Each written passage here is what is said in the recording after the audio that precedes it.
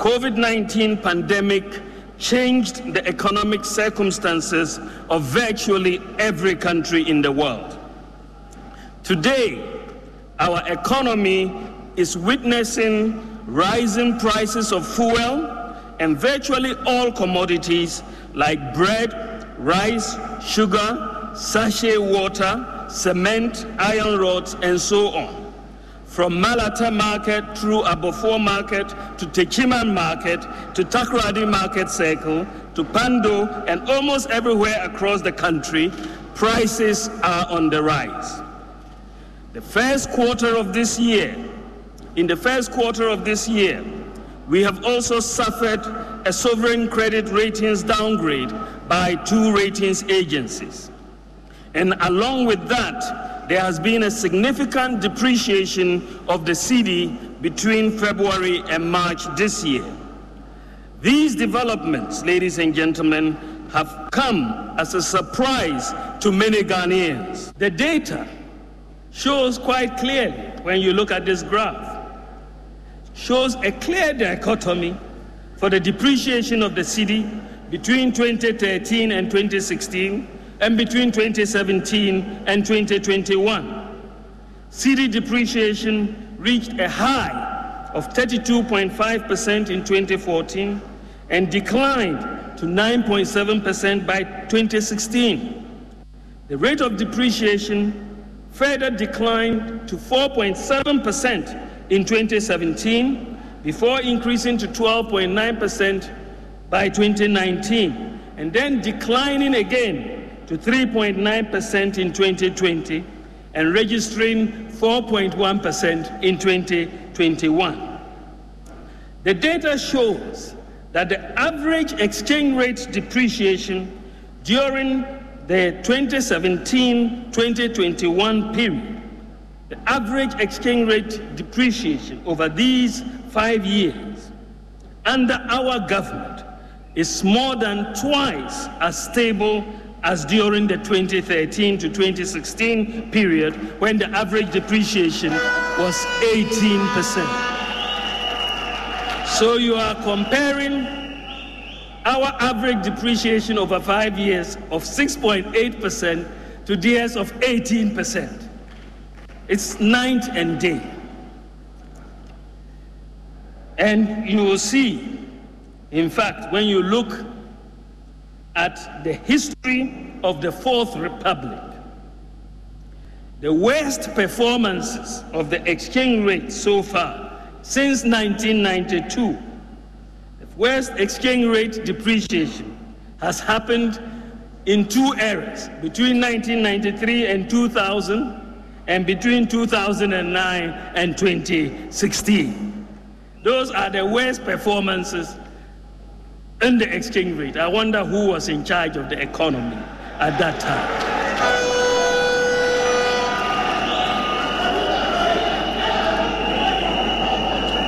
Ladies and gentlemen, so we had so much stability in the exchange rate. But in the first quarter of this year, 2022, we have seen the sharpest first quarter depreciation of the cedi since 2015. Data from the Bank of Ghana shows that at the end of March, the cedi had depreciated by 15.5%. So what explains this? That you had such, low depreciation, and all of a sudden, within a few months, you had such a high level of depreciation. Why did we see this? A number of factors can be adduced to explain what happened. The financial markets assessment of the 2022 budget, unfortunately, generally concluded that our projected 40% increase in revenue, which underpinned the 2022 budget, the financial markets assessed that this was not likely to materialize. Essentially, the economy is what we feel in our pockets. I acknowledge that we are going through challenging times. This is the reality irrespective of the cause. Not long ago, we had felt similar despair, the fear of losing our lives to a pandemic, and the near halt to our economy as we battle to survive each day. Some years ago, we had been confronted by very dire circumstances.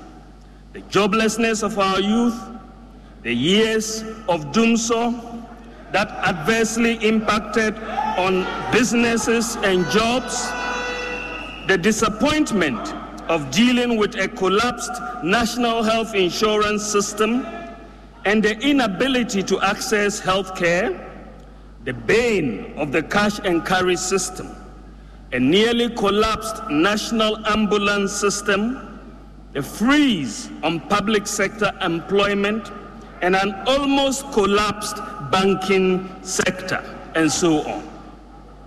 The economy was on the verge of collapse, and a legacy of take-or-pay contracts saddled the economy with annual excess capacity charges of close to $1 billion a year. These were basically contracts to supply energy to Ghana way in excess of our requirements, but we were obligated to pay for the power whether we use it or not. We were confronted with a banking crisis, and not dealing decisively with it would have meant disaster for the economy, as the entire banking system would have collapsed. In addition to not keeping up with the excess capacity payments for energy would have meant throwing the country back into the new bout of doomsday. The government of President Nana Addo Dankwa Akufo-Addo put in a lot of effort to turn things around from the situation that used to be when we came into office in 2017. When you look at the sectoral growth, what is happening in agri, industry, and services, the data tells us that the agricultural sector has seen a major increase in output since 2016, increasing from an average growth of 2.85% between 2013 and 2016 to an average growth of 5.8% between 2017 and 2020. In fact, 2017 to 2020, our average growth in the agricultural sector is double what it was in 2013 to 2016. And this is as a result of the success of the Planting for Food and Jobs program. And the data for the first 3 quarters of 2021, in fact, shows an even higher growth. The first 3 quarters shows a massive growth of 10.1% in the agricultural sector. Now, when we look at the industry sector, it also saw a significant growth prior to COVID.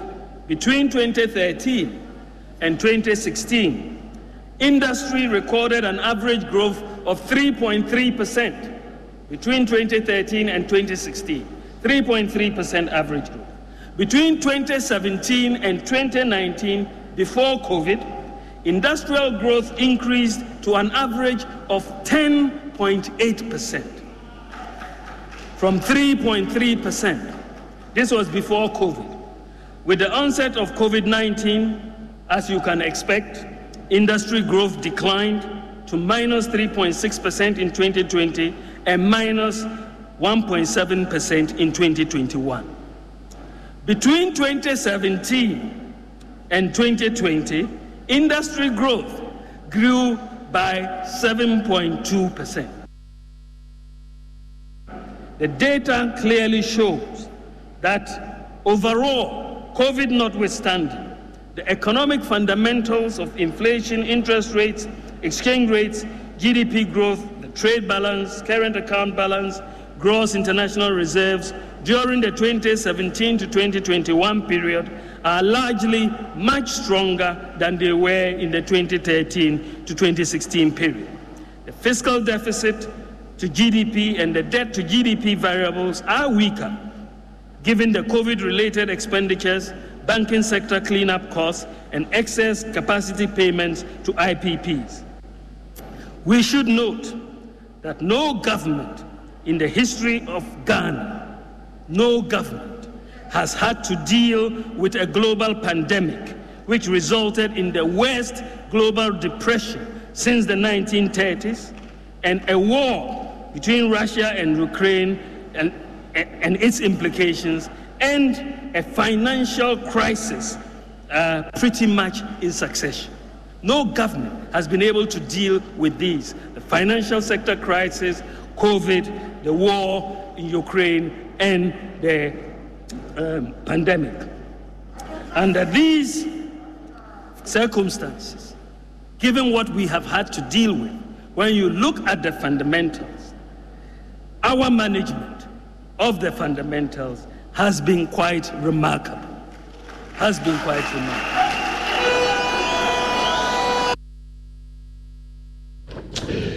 Remarkable management of the economy.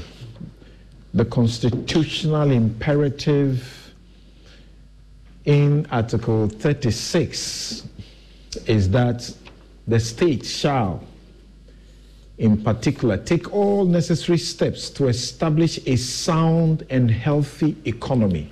A sound and healthy economy.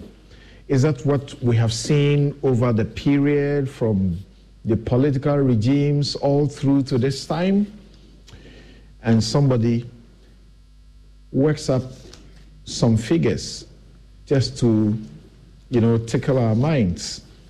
Says that from the 31st of, by 31st of August 2007, 100 USD, amounted to 92 Ghana cedis. Today, 100 USD amounts to 740 Ghana cedis, meaning the cedi has depreciated over 800% in just 15 years.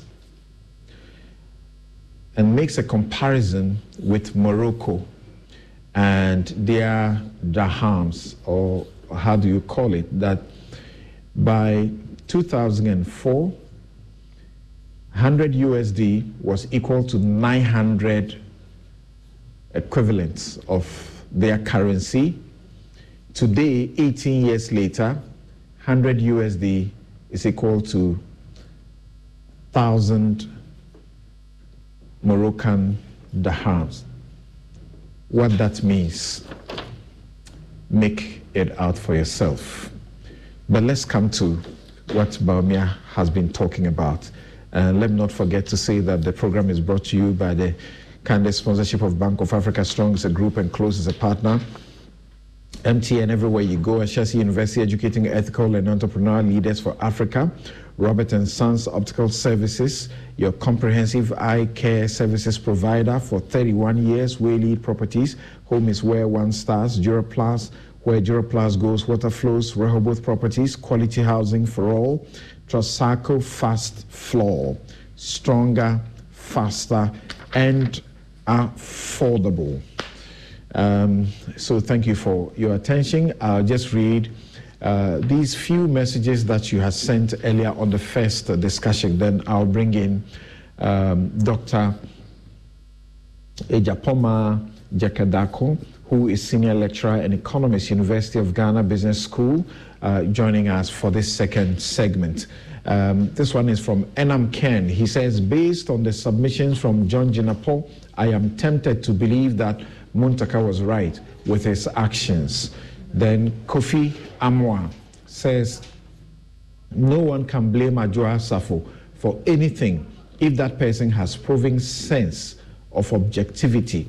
She doesn't exist on her own in parliament. She has a majority leader. Why blame the horse when it has a rider?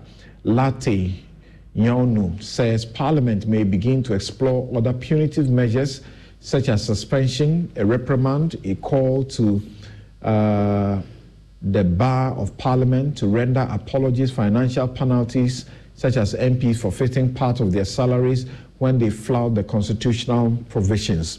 Where we are learning all this from, they do all these things. They suspend salaries, among other things, and they reprimand. If you read the Eskime, parliamentary practice, it happens. But here, nothing really happens. Men's says that you see how both the NDC and MPP are defending the MP absenteeism under the disguise of profit-making activities. We ain't getting anywhere as a country. Eja Adam says, I think the majority MPP MPs should emulate what Minority Chief Whip Mohammed Muntaka Mubarak did to the Speaker. Nyavo Johnny says all the 3 seats must be declared vacant for by-election to be held. Simple. Well, we are broke. By-election costs a lot of money. And again, some free money will be there, Kwejo Edusei says the only thing that can fix our parliament is to amend the constitution so that MPs can't be ministers, can't sit on public boards, and they should only do parliamentary work and nothing else. A.B. Mensah says if it's possible, we should run parliamentary elections on non-party lines so as members of parliament will be accountable to the electorate rather than their parties. Gillian Jabba says this is even long overdue. Why would an MP deliberately be absent for all these times? They need to be sacked and made to lay the monies collected during the period. We want them to refund the monies they paid. A final message I read from PK in Elembele. He says it is a fact that the NDC manage the economy. Okay, so we are going to the economy now, and in the course of that, we will see how it fares. Thank you very much, Dr. Ejapoma Jakadako, for joining us. She's Senior Lecturer and Economist, University of Ghana Business School. Thank you very much for joining us. Good morning, Samson. Thank you for having me as well. Right. And good morning to your listeners and your viewers. Great to have you. Thank you so very much for making time. So I began this by, reading from Oliver, Bakavomo, who says, when you look at how our CD has behaved from 2007, it looks like we are driving this country economically eventually to a Zimbabwe situation where their dollar became so worthless. What do you say? We have explanation for all the troubles. Yes, Samson, yes, we over the years, and I wouldn't say that it's just got to do with the current years, but over the years, we have not managed to stabilize our currency. And it's just because of the way we have decided to structure our economy. We haven't, right from, let's say, independence, we haven't managed to take industrialization seriously as a country. We are still depending on exporting primary products. And we know that if we do export primary products on the world market, we get next to nothing. We are still behaving like an import-dependent country. We are dependent on imports. So, foreign exchange markets is a matter of demand and supply, and that's what works out. If you demand more currency, then you are supplying that currency, obviously you would find that that currency is going to be appreciating. So yes, we have not managed to take our industrialization seriously. We say that we have 1D, 1F. Some effort is being made, to be able to get the private sector to get into industrialization. But I think that we need to take that seriously. We need to also think about consuming made in Ghana goods. And as we are talking about consuming made in Ghana goods, it's important for us to also realize that if a typical consumer gets onto the market and wants to make any purchases, that consumer is going to be comparing the quality of the good that is being produced in Ghana to the quality of the good that is being produced outside. And if the quality, if Ghana's Ghanaian-made products are not competitive on the market, obviously we are not going to be getting our local consumers to purchase those goods. Right. Yes, there should be a conscious effort for us to buy made in Ghana goods, but then we should also make an effort to make our products competitive on the market so that we can find long-term solutions to the problems that we have now. There are other reasons that we have done to actually get ourselves into this, and as we go on, maybe we can talk about. There's one fear. I need you to help me out of it. Things get worse.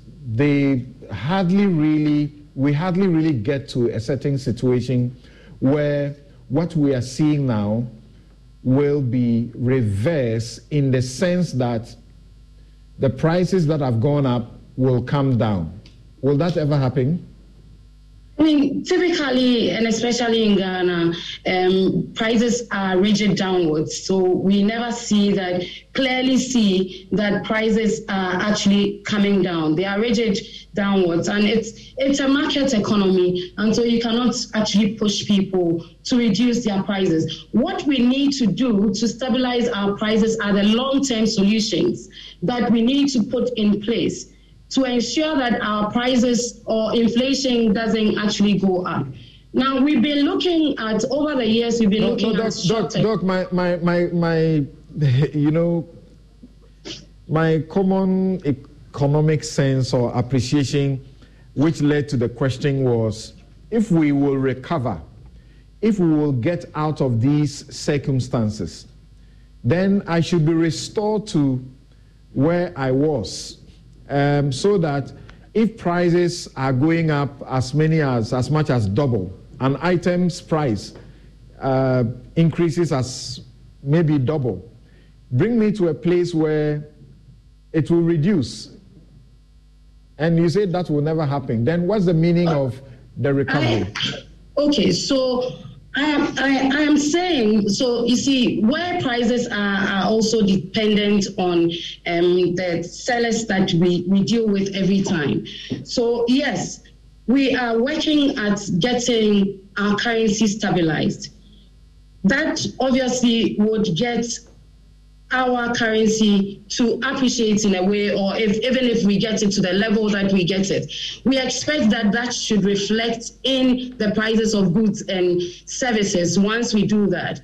I mean, if we think carefully about fuel, one of the reasons why we are seeing a hike in our fuel prices is also because of the depreciation of the currency.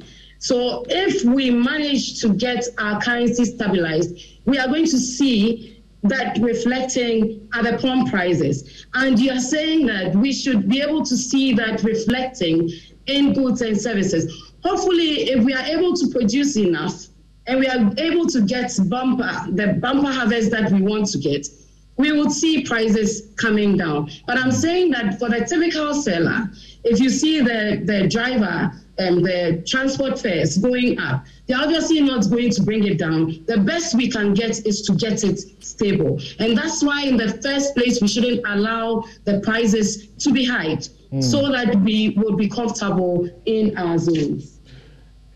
If you had to make your assessment of Bawumia's presentation on the economy in some 3 minutes, what would you say?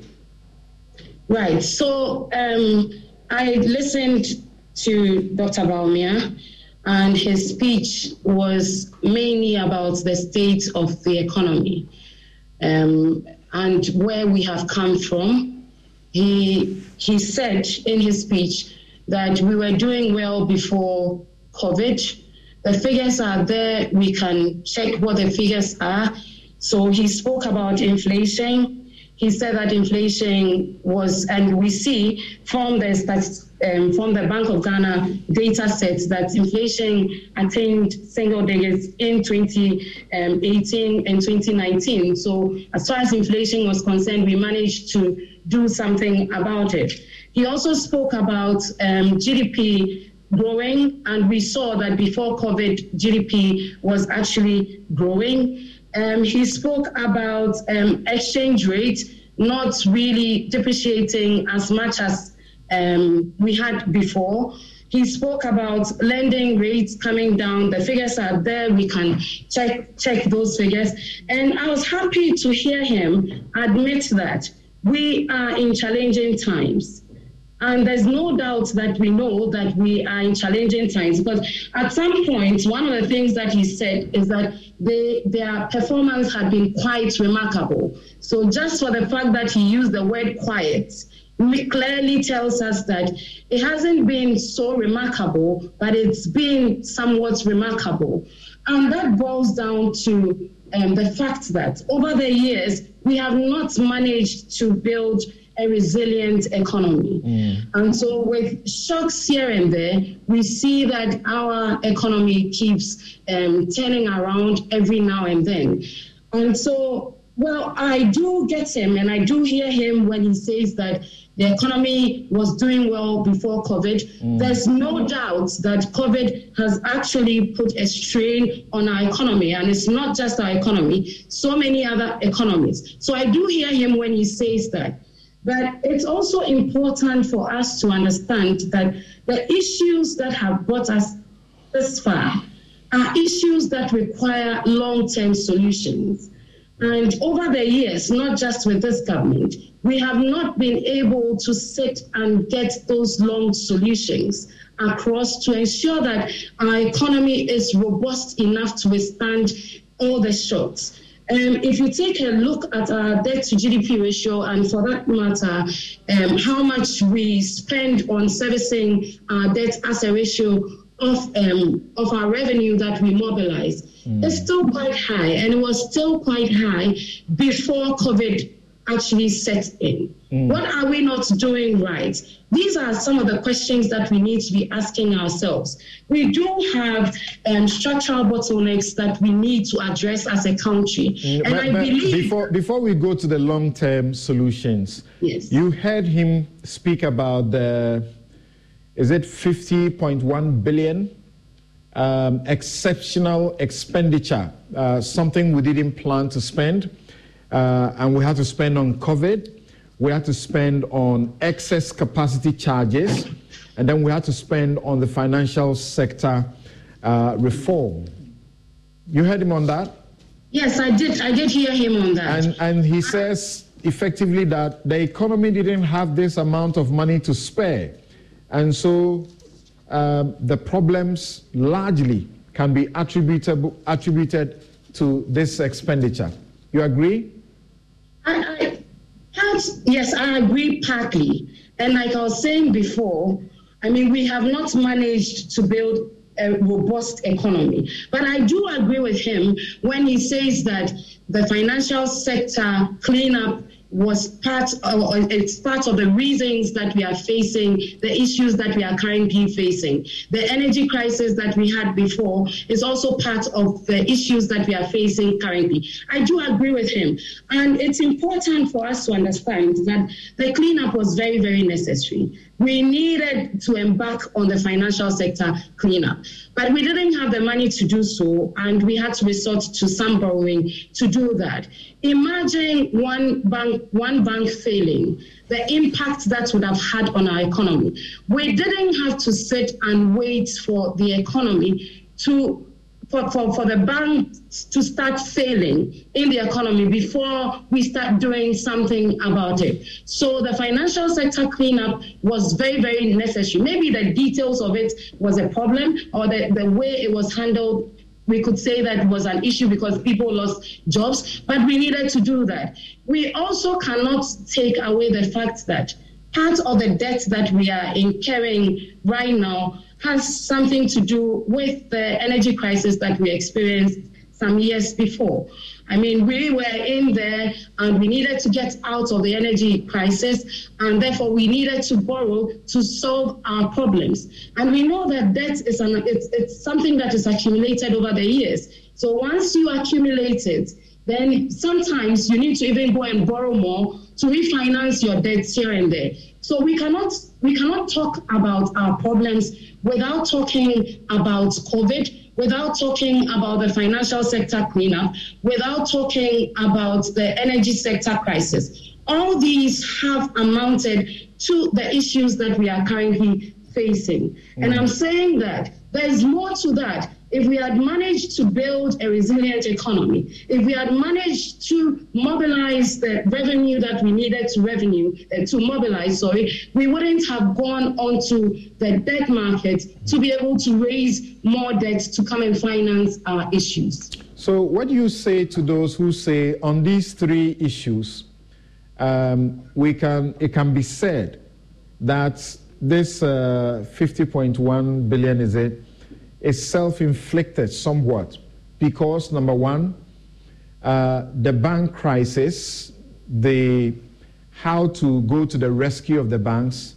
there are those who disagree with the approach, using that amount of money for that purpose. There are those who disagree.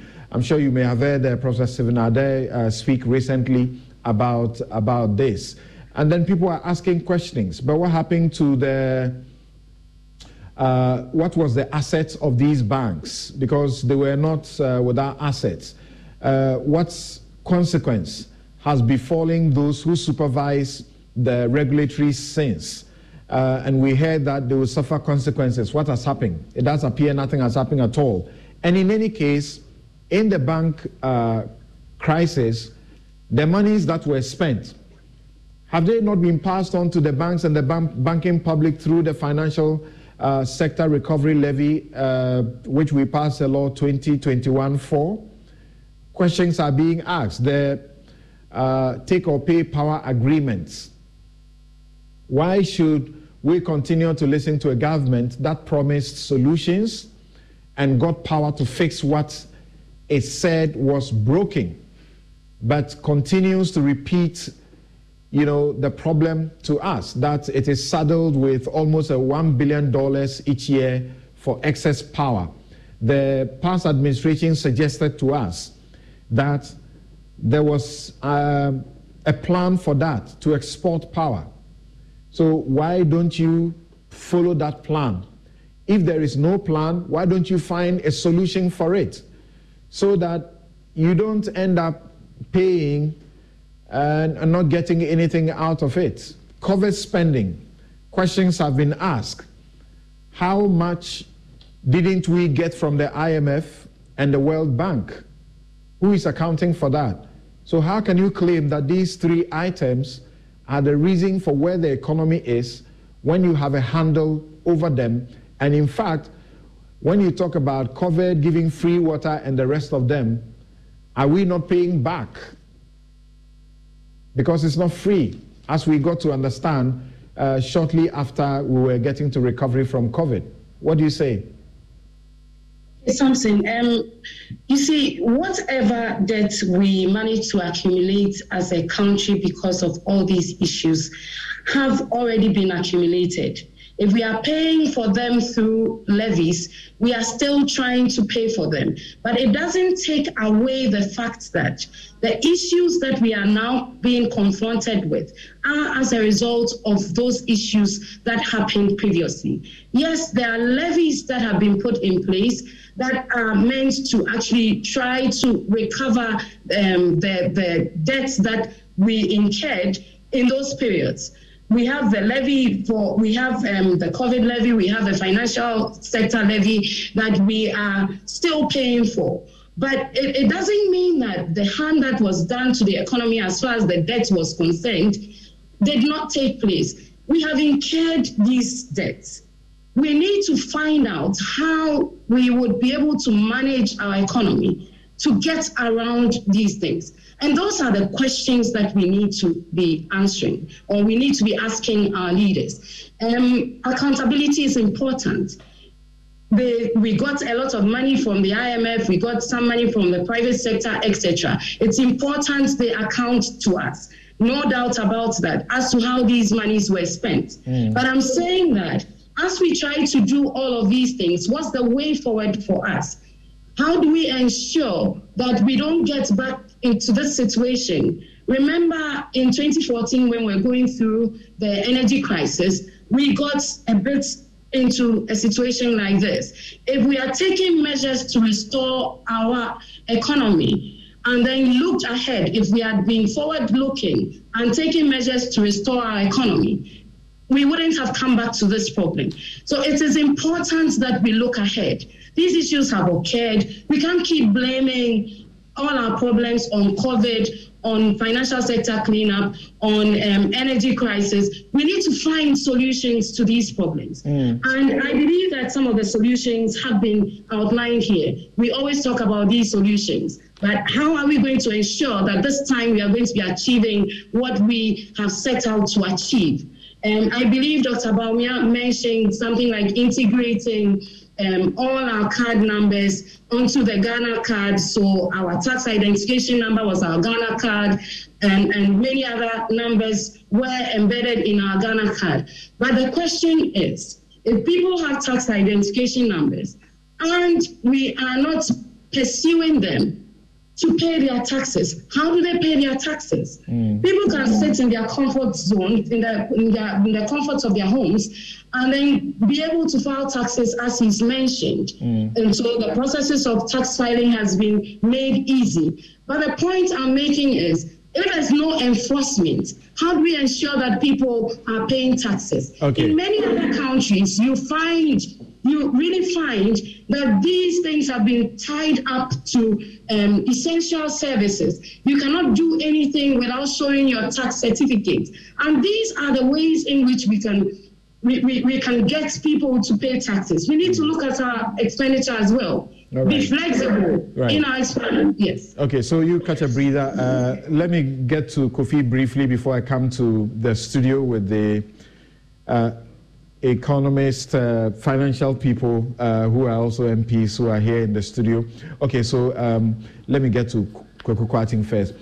People don't want to hear the refrain about COVID because they say the World Bank gave us money. At least initially we heard of the $430 million that the World Bank gave us.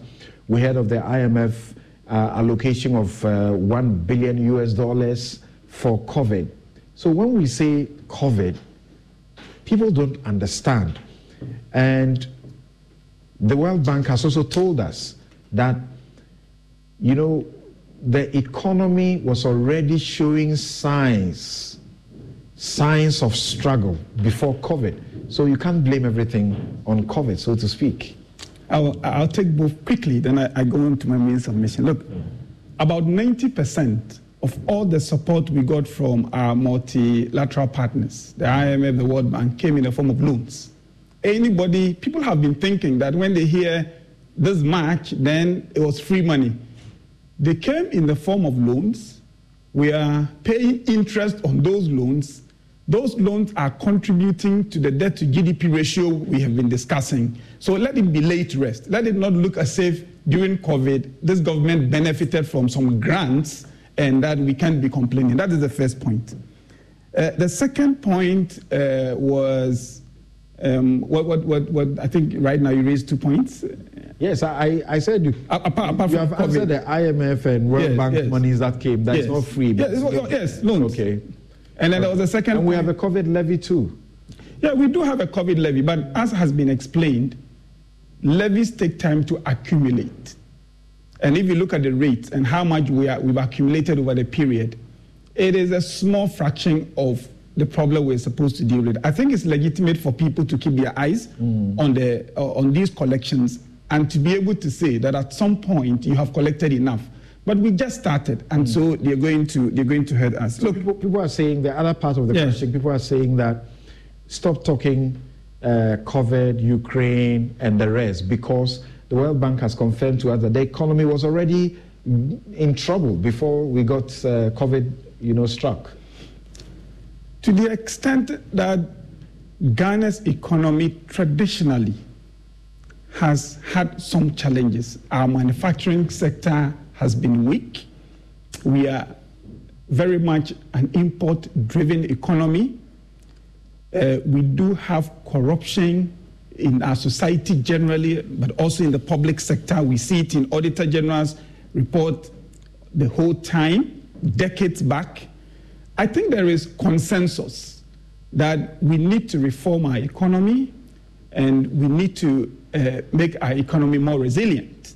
And so if anybody says that even before COVID, your economy had some challenges, I would not dispute that, because I am one of those who believe that we ought to achieve political consensus to embark on radical reforms in respect of the economy and in the fight against corruption. So if anybody says there were challenges before COVID, I am not to dispute that. But it is important that we cast the current discussion in its proper context. Dr. Bawumia addressed the nation because we have always known these traditional challenges.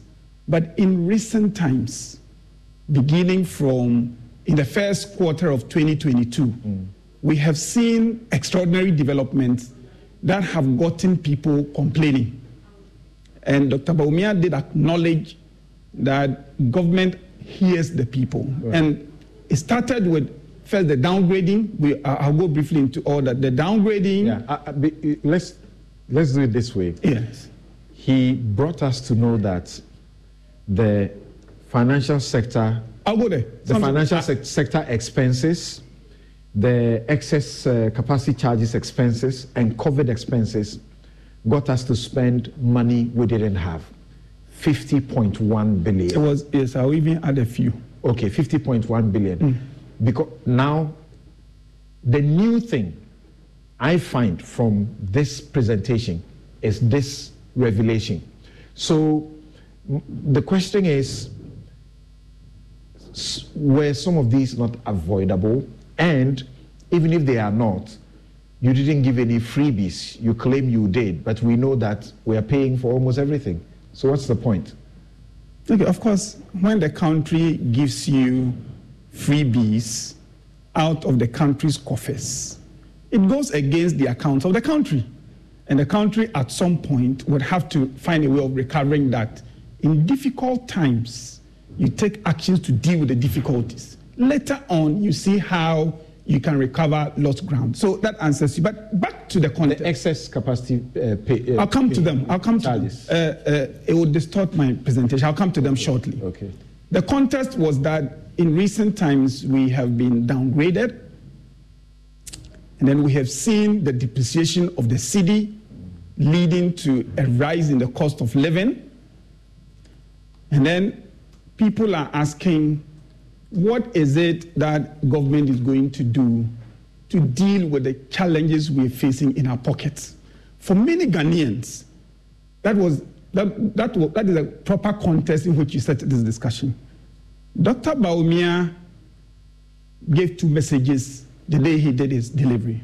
The first was a message to the people, a message to Ghanaians. But the second was also a message to the critics, because in economic management, if you don't engage with your citizenry against things they're hearing, you do not carry them along. So it is important that you take time off economic management, respond to critics, to put the people's hearts at ease that indeed we are doing the best we can in the circumstances. So the first message to the people was, after acknowledging the rising cost of living and the need for government to act and act quickly, he outlined the interventions. And if you go to Dr. Bawumia's speech, in fact, earlier on, the finance minister had indicated a number of them.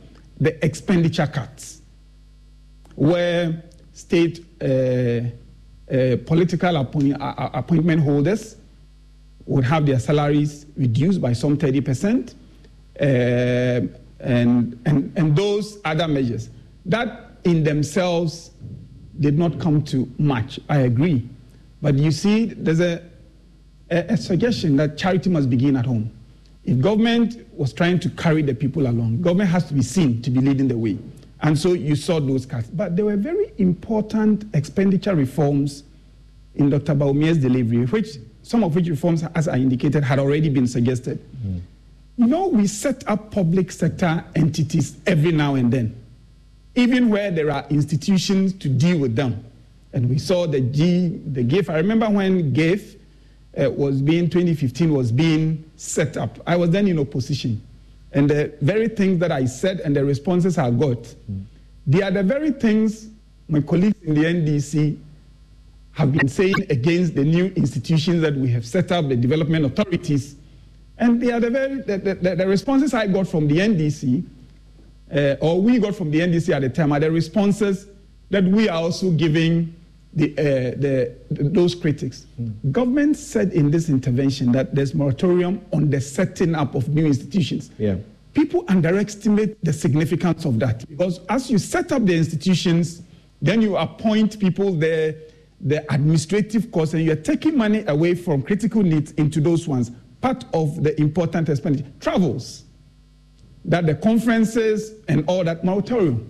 If you have to do it, if extraordinary circumstances require you to do it, come to the presidency and explain, and then you'll be given the chance.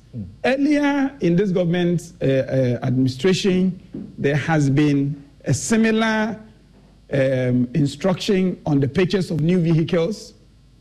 Along the line, it appeared that somehow we were getting back to our old ways. The government has just put its foot down again and said those expenditures would also go. I mean, if you go to Dr. Bawumia's speech, you see the many interventions there. So he deals with the expenditures going forward. And then on the revenue side, you see the digitization and all the revenue measures that going forward we need to put greater agency into in order to bridge the gap between our expenditures and revenues. So again, in communicating with the people, Dr. Bawumia did clearly articulate the things government is doing right now to respond to the recent rise in the cost of living. And then he hinted us that since the Bank of Ghana came out with its measures, since the finance ministry came out with those interventions, just announcing them, right, and since the e-levy was passed, all of a sudden the investor community is beginning to look at Ghana and say, maybe going forward, things would not be as tough as we thought when Parliament had approved expenditures to the tune of 135.6 billion. And in that approval, at both the finance committee level and at the plenary, we were unanimous. Not a single member of Parliament from either side said that these expenditures are too much. So we approved the appropriation. Then we came to the measures government intended to use to raise the revenues, to finance the appropriation that we, parliamentarians, had approved for government. Then there was disagreement. And there were fights in the chamber. And if you look at the credit ratings, some of them made references actually to the things we were doing to ourselves in Parliament, that they were beginning to worry that even though the expenditures have been approved, we may not get the revenues to support those expenditures. It partly contributed to the downgrading of our economy. And then you see the investors now beginning to worry. So the figures are there clearly. If you go to the Bank of Ghana now, you realize that people then started saying, I don't want to roll over my investment again. When my investments are due, I want to cash them, buy dollars, and disappear. I hear blaming the downgrade, but it was part I of it. don't hear why the downgrade. That's what I've explained. The downgrade is what I have explained, that when your parliament approves expenditure to the tune of 135.6 billion, and that same parliament had approved revenue to a tune of 100.5 billion, and you say you have a deficit of 7.4, agreed. Then you go to that parliament, the people's representatives, and they say the expenditures are good, even though you had indicated to them in the presentation of the budget how you intended to raise revenue to finance those expenditures. And then when it came to raising those expenditures, the bills, the instruments to activate, the way government said it was going to raise revenue to finance those expenditures, then the House no more agrees. And for 4 months, if I am an investor, I'm not thinking about your country, I'm thinking about my investment. So the investors then said, the rating agencies and the investors, the international community started seeing that these guys, they might spend money they do not have because they are struggling to even institute the measures to finance the expenditures that have been approved by Parliament. That was fun. And if you read the records of the narratives of the credit rating agencies, this is very clear that they did not trust our fiscal. So from the downgrades, the investors who, of course, are also relying on these observations then said, I'm not going to roll over. Then your CD begins to fall. Then the ordinary man begins to take the hit. So in simple terms, some of the instability we have seen in the last quarter is coming from the fact that we did not demonstrate that the fiscal was reliable. So having done that and explained, and Dr. Bawumia did explain all this, that having seen this, it is government's job to find a solution. So government says, one, do all you can to push for all the revenue measures that were indicated to finance the 135.6 billion appropriation that both houses approved. Do whatever it takes. So you saw a certain urgency and a determination, and especially the majority side, to ensure that the revenue measures, including the e-levy, are passed. Right. That was the first thing government did. And then two, government said it's not enough to continue raising revenue. Taxing people is not a comfortable thing. We have to begin to cut expenditure. So you see the expenditure cut announced by the finance minister, but also explained by Dr. Bawumia in his presentation. And it does not surprise me that the investor community then begins to say, okay, these guys, now we see a change in the outlook. That is why the CD is beginning to see the stability. Okay. I don't know how you can explain this any other way. So it tells you that the difficulties we have experienced recently could have been avoided if we had demonstrated during budget time that we can finance our expenditures. I'll come to the point about 2019, there were problems already. But quickly, it is just to make the point that Ghanaians can have the assurance that in response to the challenges, government has done things that are beginning to show in the stability of the city. If we continue like that, I have no doubt, and that is my prayer, that by the end of the year, the credit rating agencies should come back and upgrade us. As soon as they do that, you would begin to see our economy showing greater strength to investors. And then your city will have the stability you need. Then the cost of living will be checked. Even though the current stability would help, we should deepen this by working towards an upgrading of Ghana's economy, getting to the close of the year. That is when we are going to hear from these credit rating agencies again. And the job for all of us is now to hold government to the commitment about expenditure cuts and the revenues that they have made, that have been clearly explained. Now, that was so much the message for the ordinary Ghanaian, and I think we should all put our prayers behind government. I think the stability we're beginning to see in the city is good. I have heard Ghanaians, full-blooded Ghanaians, almost telling the investor community that vacate the confidence you're beginning to have in the economy and don't stop disinvesting. And that these government measures don't come to anything. Oh, really? I have heard Ghanaians say that. They won't come to anything. It's all a fluke. And the current stability in the city is a 9-day wonder. I'm appealing to all of us that we can do the politics when we want. But where we have gotten to now, we need to sing with one voice to convince the investor community that at least let's give government a chance to make the interventions that it has announced work. If it doesn't work, trust me, if the interventions don't work, trust me, down the year, we may even see further downgrades. And at that point, government will not have any excuse because you yourself committed to do these things. Now, let me go to, after communicating this message and asking Ghanaians to support the government to make these interventions work and inviting everybody, including the opposition, that at some point you should put a break on the politics and back government to stabilize the city. Now I go to his message to the critics. And that is where this point about excess capacity and all those things come in.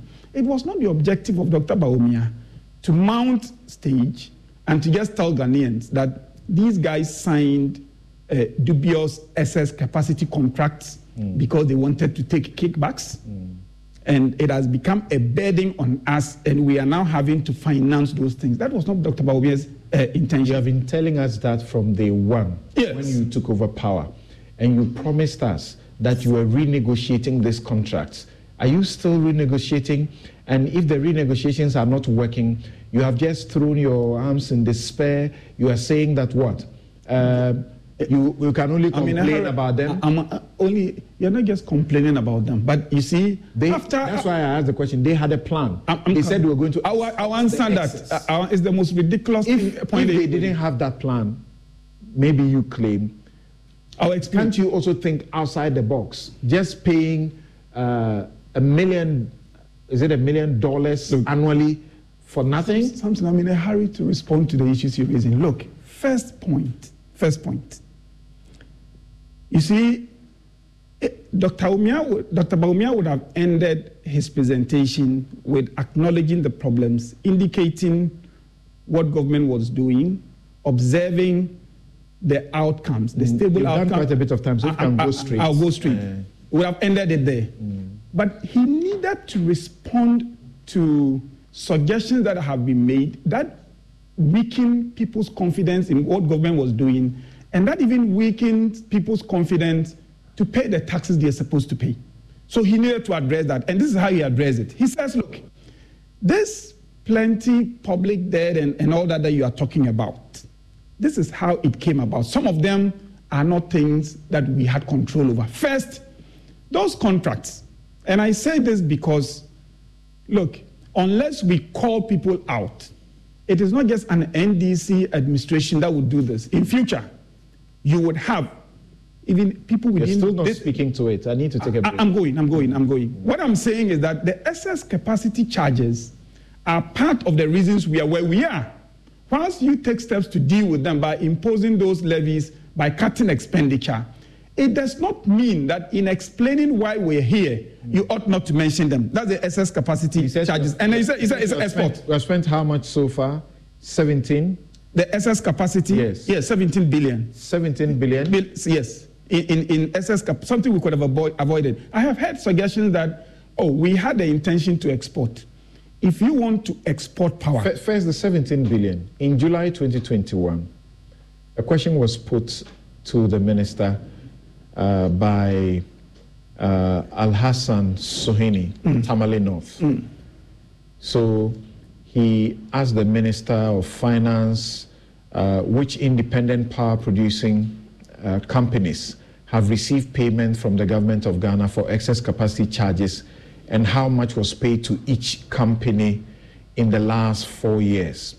The answer he got was this: Mr. Speaker, the underlisted independent power producers have received payment for excess capacity charges for the period under review 2017 to 2020, totaling $937.50 million US. So AXA, Car Power, and Send Power. He listed them, and that's how much the total came to.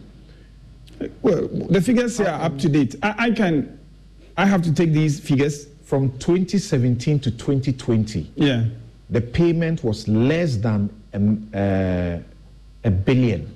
And USD? Yes, USD. That comes to and how much Ghana to tell the public that we pay annually almost $1 billion US. Yeah, Samson, we can audit how much we pay.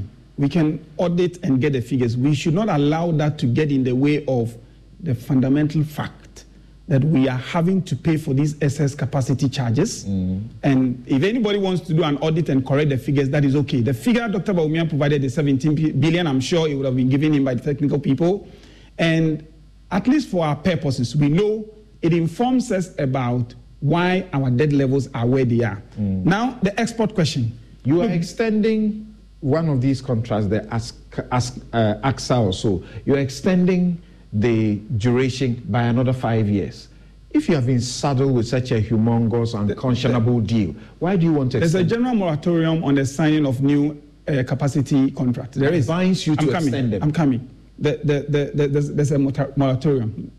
But for this particular one, I'm not in a position to explain why, but I would imagine that there will be a special reason why this has become an exceptional case. But I am encouraged by the general moratorium that the Energy Ministry, you are not allowed to sign any additional SS, even though we are beginning to eat a part of that gap. But let me quickly address the export question. Before you decide to sell power to anybody, you must go to the person and negotiate a price and negotiate an agreement. And then you would know, you can calculate your own cost of production and see whether it even makes sense to produce for that person to buy. When that has not been done, and you produce the power and say, I intended to sell to who? I think that point is misleading.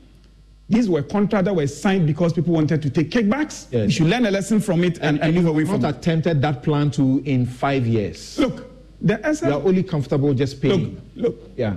A lot has been done in that area. Okay, let me take a break. Let me take a break. When we return, and forgive me, my production, they have been on me to go to break for a long time. 5 minutes. When we return, we'll hear from John. We'll hear from John, and then we'll hear from you again. We'll be right back. No, it's true.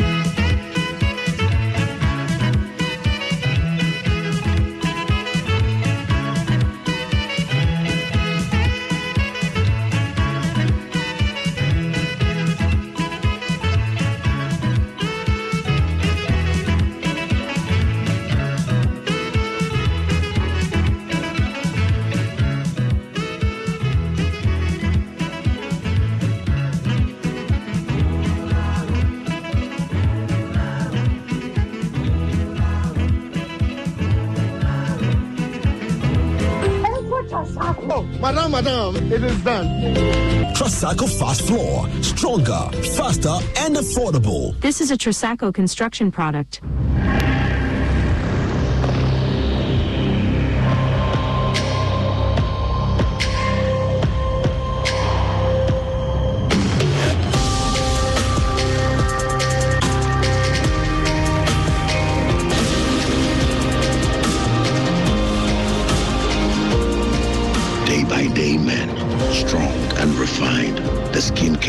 You deserve. Dream. For decades, we have helped businesses connect with their trade partners all over the globe. From Ghana to Burkina Faso, Côte d'Ivoire, Benin, Togo, Senegal, China, Morocco, France, Netherlands, and many other countries. We have made it possible to bring Ghana to the world. We have brought small and medium businesses closer to their customers across the regions in Ghana with our SME support facilities. We have brought relief and smiles to the faces of families with our employee personal loans. With our cutting-edge technology and digital support, we take the burden of complex thinking off you, making life simple. That is who we are, as close as a partner. Bank of Africa. We are indeed the African bank with the global reach.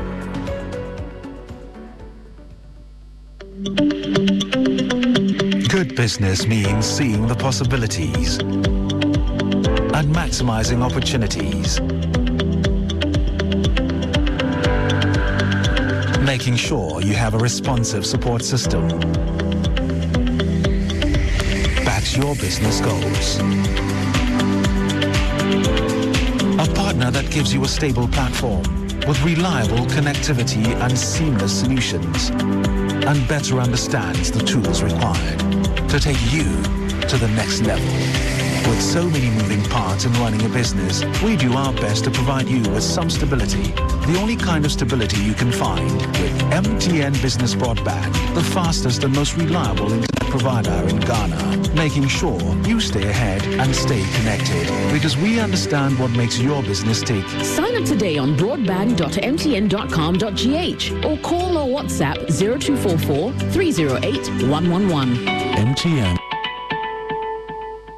Have you thought of where to get your dream home? Waylead is offering you a better option. Check out our exclusive all-detached house gated community. Sizes ranges from cozy 3 bedrooms to a luxurious 5 bedrooms.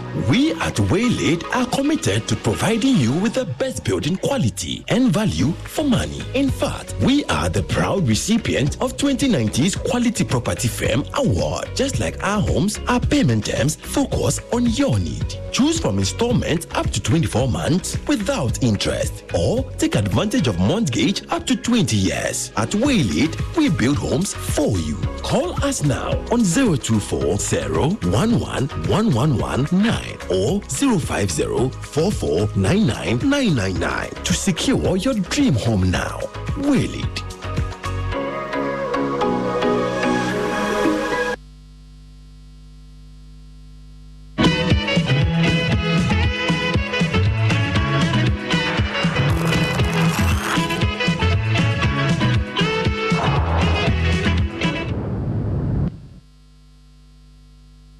Welcome back. This is Newsfile. It's your most authoritative news analysis platform. And here on Newsfile, we put Ghana first.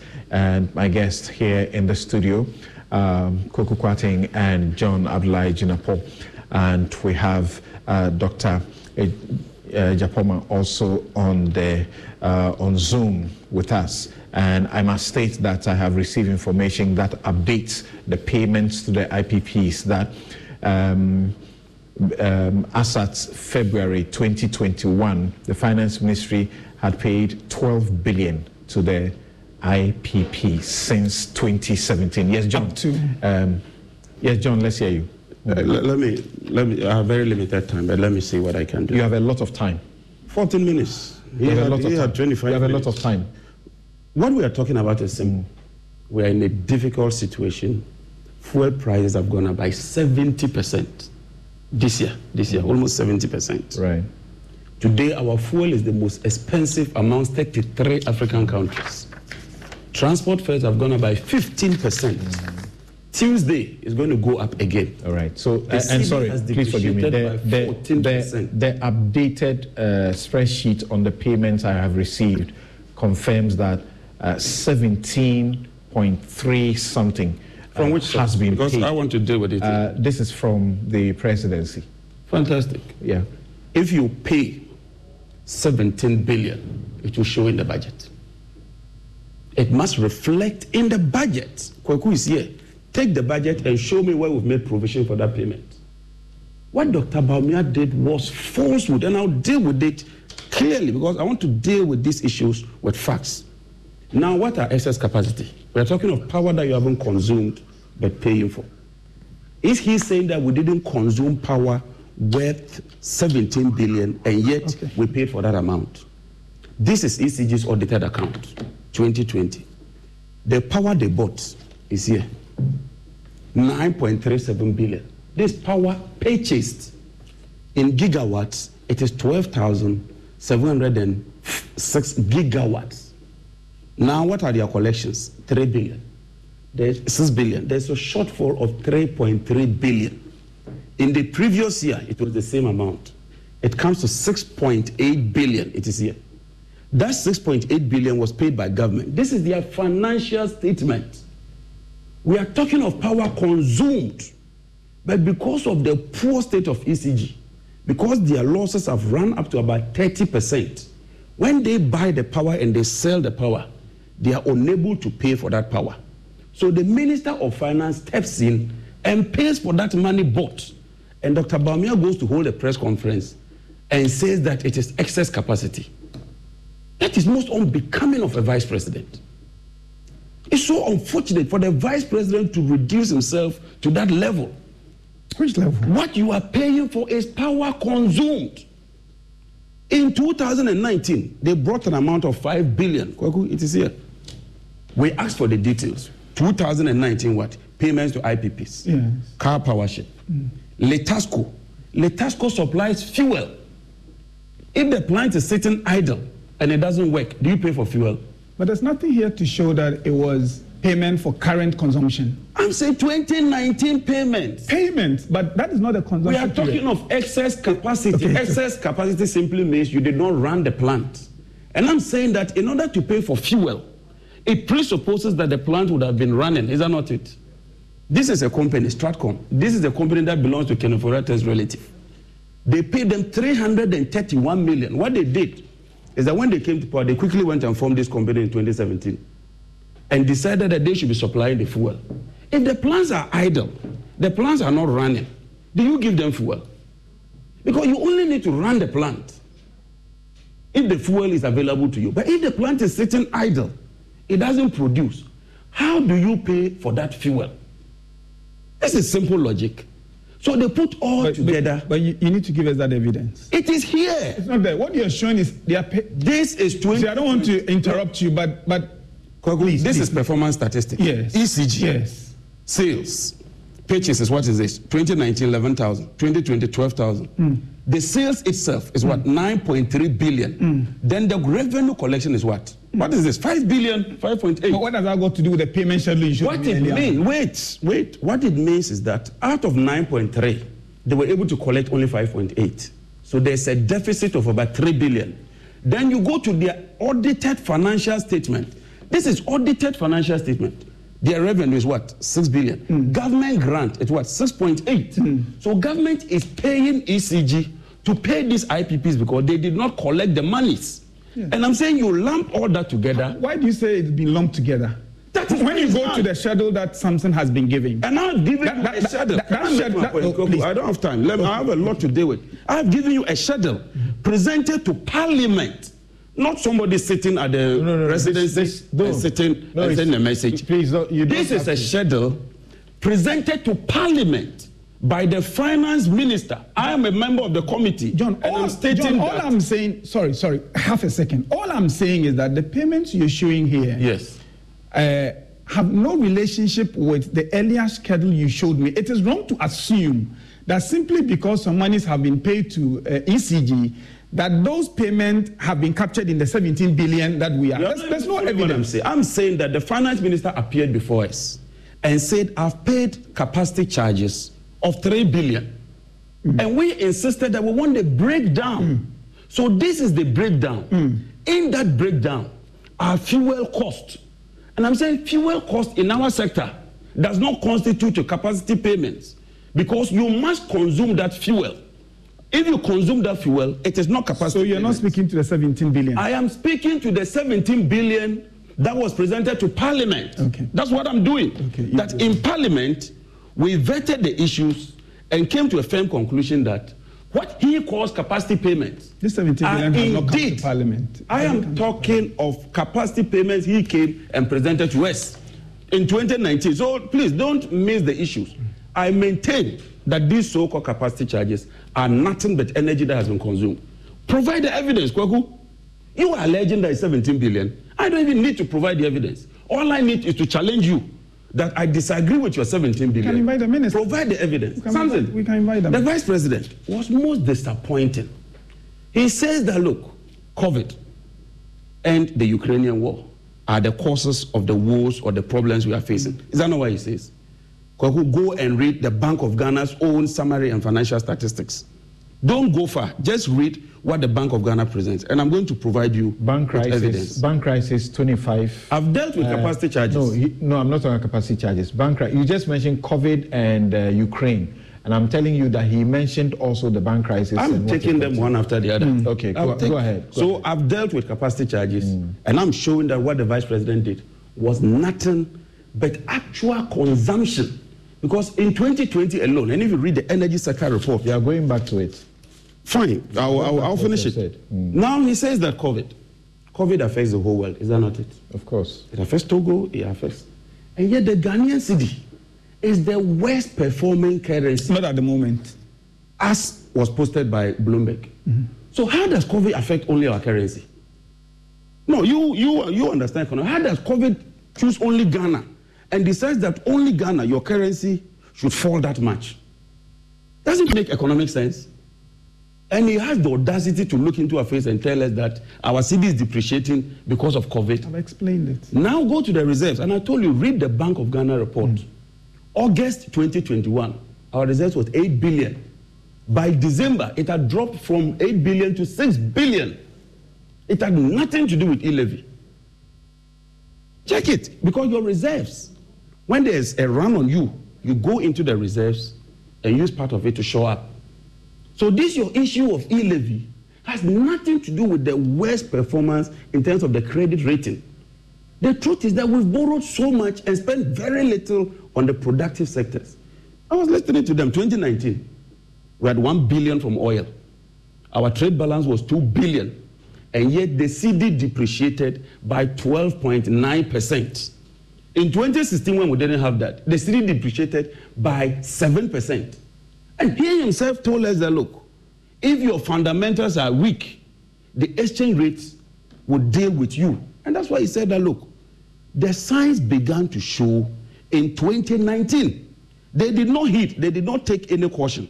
Because when you read the 2021 mid-year review budget, and you look at industry, you look at manufacturing, you look at financial sector, all of them were performing poorly as compared to 2016. And you can check from the budget. I will give you the page and the paragraph. So clearly, we're on a downward spiral. This is a government that tells us that they are running the deficit under 5%. Consistently. Our GDP is growing above that deficit. Something, if you have a farm or a business, your deficit is below 5%. Your GDP is growing. And yet your debt has ballooned to over 80.1%. Does that not tell you that there's something wrong? Does that not tell you, look, there's something fundamentally wrong with what the vice president is saying? Because in simple logic, your deficits add up to your debt.